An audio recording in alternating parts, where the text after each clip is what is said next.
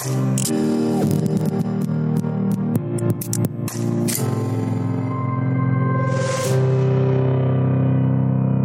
and welcome back to Nudie Reads, a classic podcast for my mother.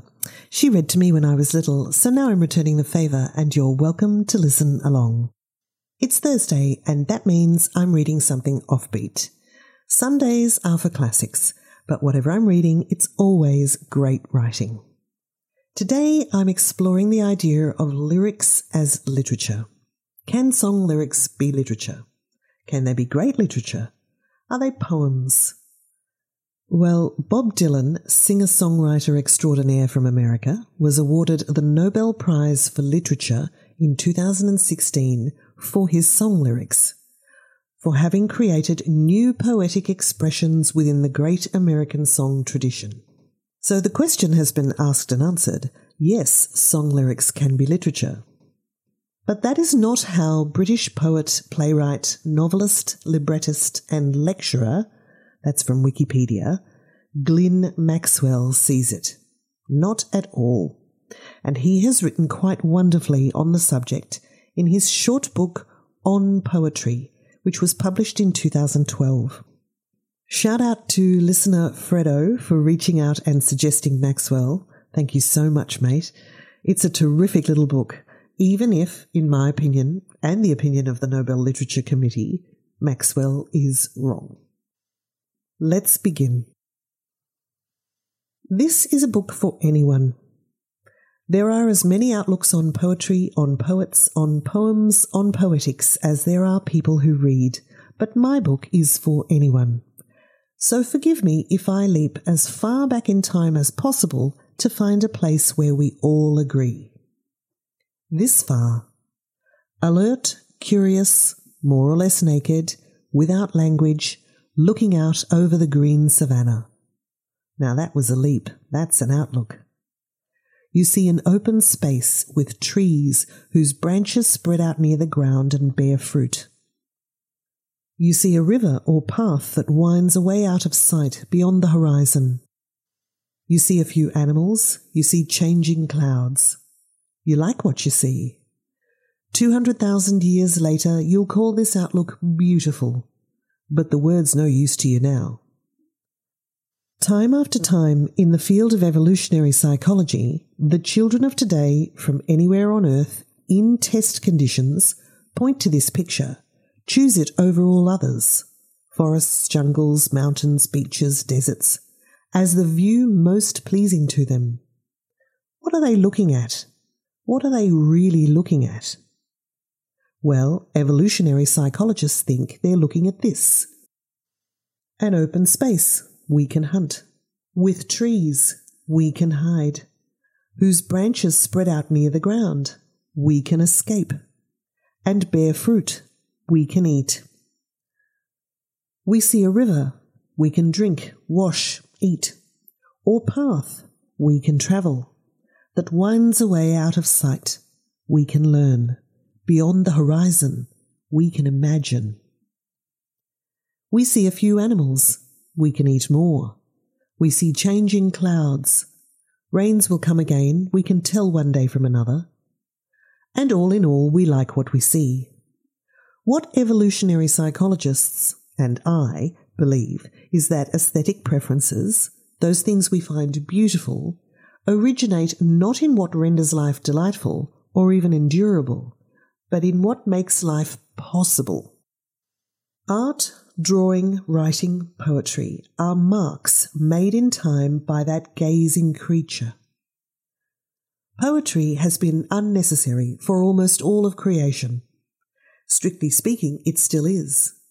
But it happens to be my savannah, this strictly speaking, and it may well be yours.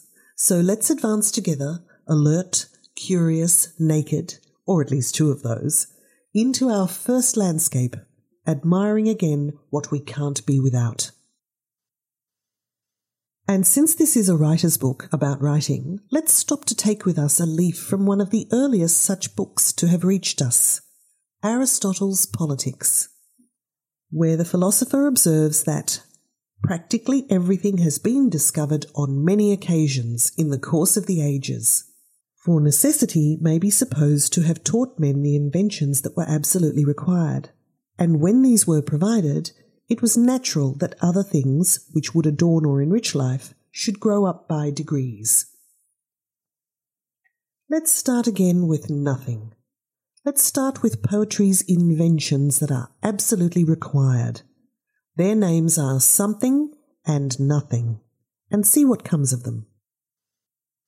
Imagine whiteness, a blank sheet of paper, the white screen. Ready the black of ink or pixels. Put the blank paper or the empty screen right to one side there and start to know it. Regard the space, that ice plane, that dizzying light, that past, that future. Already it isn't nothing. At the very least, it's your enemy, and that's an awful lot. Poets work with two materials. One's black and one's white. Call them sound and silence, life and death, hot and cold, love and loss. Any can be the case, but none of those yins and yangs tell the whole story. What you feel the whiteness is right now, consciously or more likely some way beneath that plane, will determine what you do next. Call it this and that. Whatever it is this time, just don't make the mistake of thinking the white sheet is nothing. It's nothing for your novelist, your journalist, your blogger. For those folk, it's a tabula rasa, a giving surface. For a poet, it's half of everything. If you don't know how to use it, you are writing prose. If you write poems that you might call free and I might call unpatterned, then skillful, intelligent use of the whiteness is all you've got.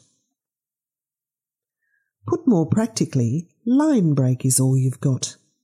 And if you don't master line break, the border between poetry and prose, then you don't know there is a border.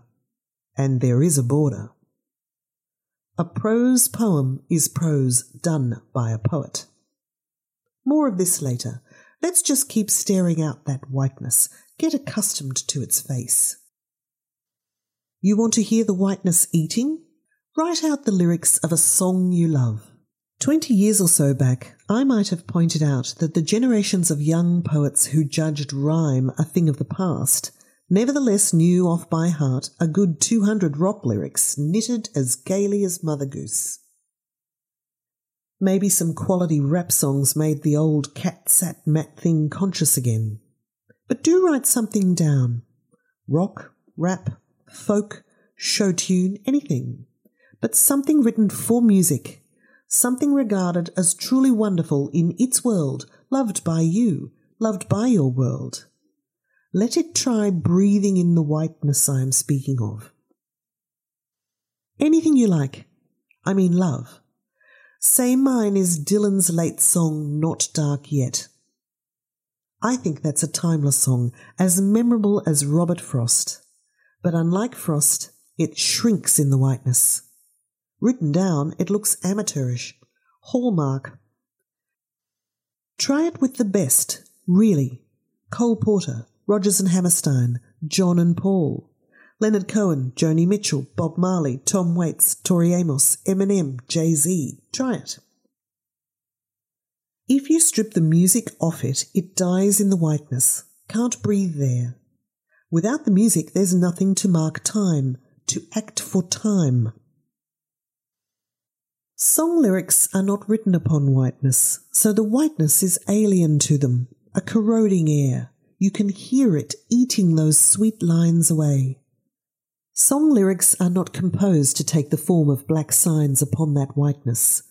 Therefore the blackness itself is alien, doesn't have the blood the sung words have. I give to you and you give to me true love, true love. Yesterday all my troubles seemed so far away. How does it feel to be on your own? Let's get together and feel all right. Do you remember when we used to sing sha-la-la, la-la-la-la, la-la-la-la-ti-da? This feels like wanton cruelty to most beautiful birds, But when you force a creature from its element, it dies before you. Nothing's true anymore. What you have is a bad translation. If you don't agree, you're still clouding the thing with the music you love. If you turn it down to silence and still think you're looking at poetry, you and I can't go any further. You should probably form a band. The other half of everything for the songwriters is music. For the poet, it's silence, the space, the whiteness. Music for them and silence for us does the work of time. I think our gig is harder. Their enemy reaches out, plays chords, goes, "Hey, we could be friends if you play your cards right." Our enemy simply waits, like it knows the arts of war.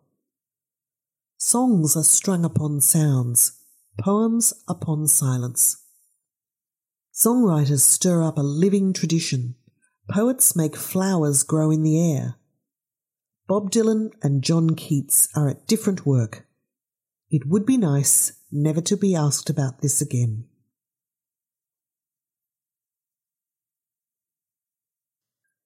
And that's where we'll leave it tonight. Glyn Maxwell writing so eloquently that song lyrics are not poetry. England's current poet laureate is Simon Armitage, and he shares Maxwell's view, which I think is kind of weird, given Armitage is a Smiths fan. How anyone can read the lyrics of How Soon Is Now and not see the work of Lord Byron, I don't know. I am the sun and the air of a shyness that is criminally vulgar. I am the sun and air of nothing in particular. You shut your mouth, how can you say, I go about things the wrong way? I am human and I need to be loved, just like everybody else does. I think that from Homer's Iliad to Dante's Divine Comedy to Tennyson's Charge of the Light Brigade and Wordsworth's Daffodils, great poems are meant to be spoken, not just read. And if they can be spoken, they will be sung. Because what is singing if not the funnest kind of speech? There's a reason William Blake's poem was set to music. And did those feet in ancient time walk upon England's mountains green? And was the Holy Lamb of God on England's pleasant pastures seen? It keeps the poem alive and gives it more weight.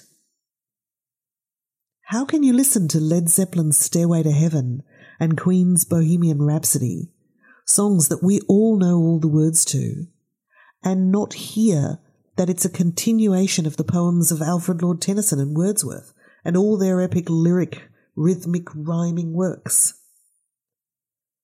Now, not every song is a poem, I'll grant both Maxwell and Armitage that, but hardly any poems are worthy of speaking aloud, much less singing. So I doffs my hat to the songwriters.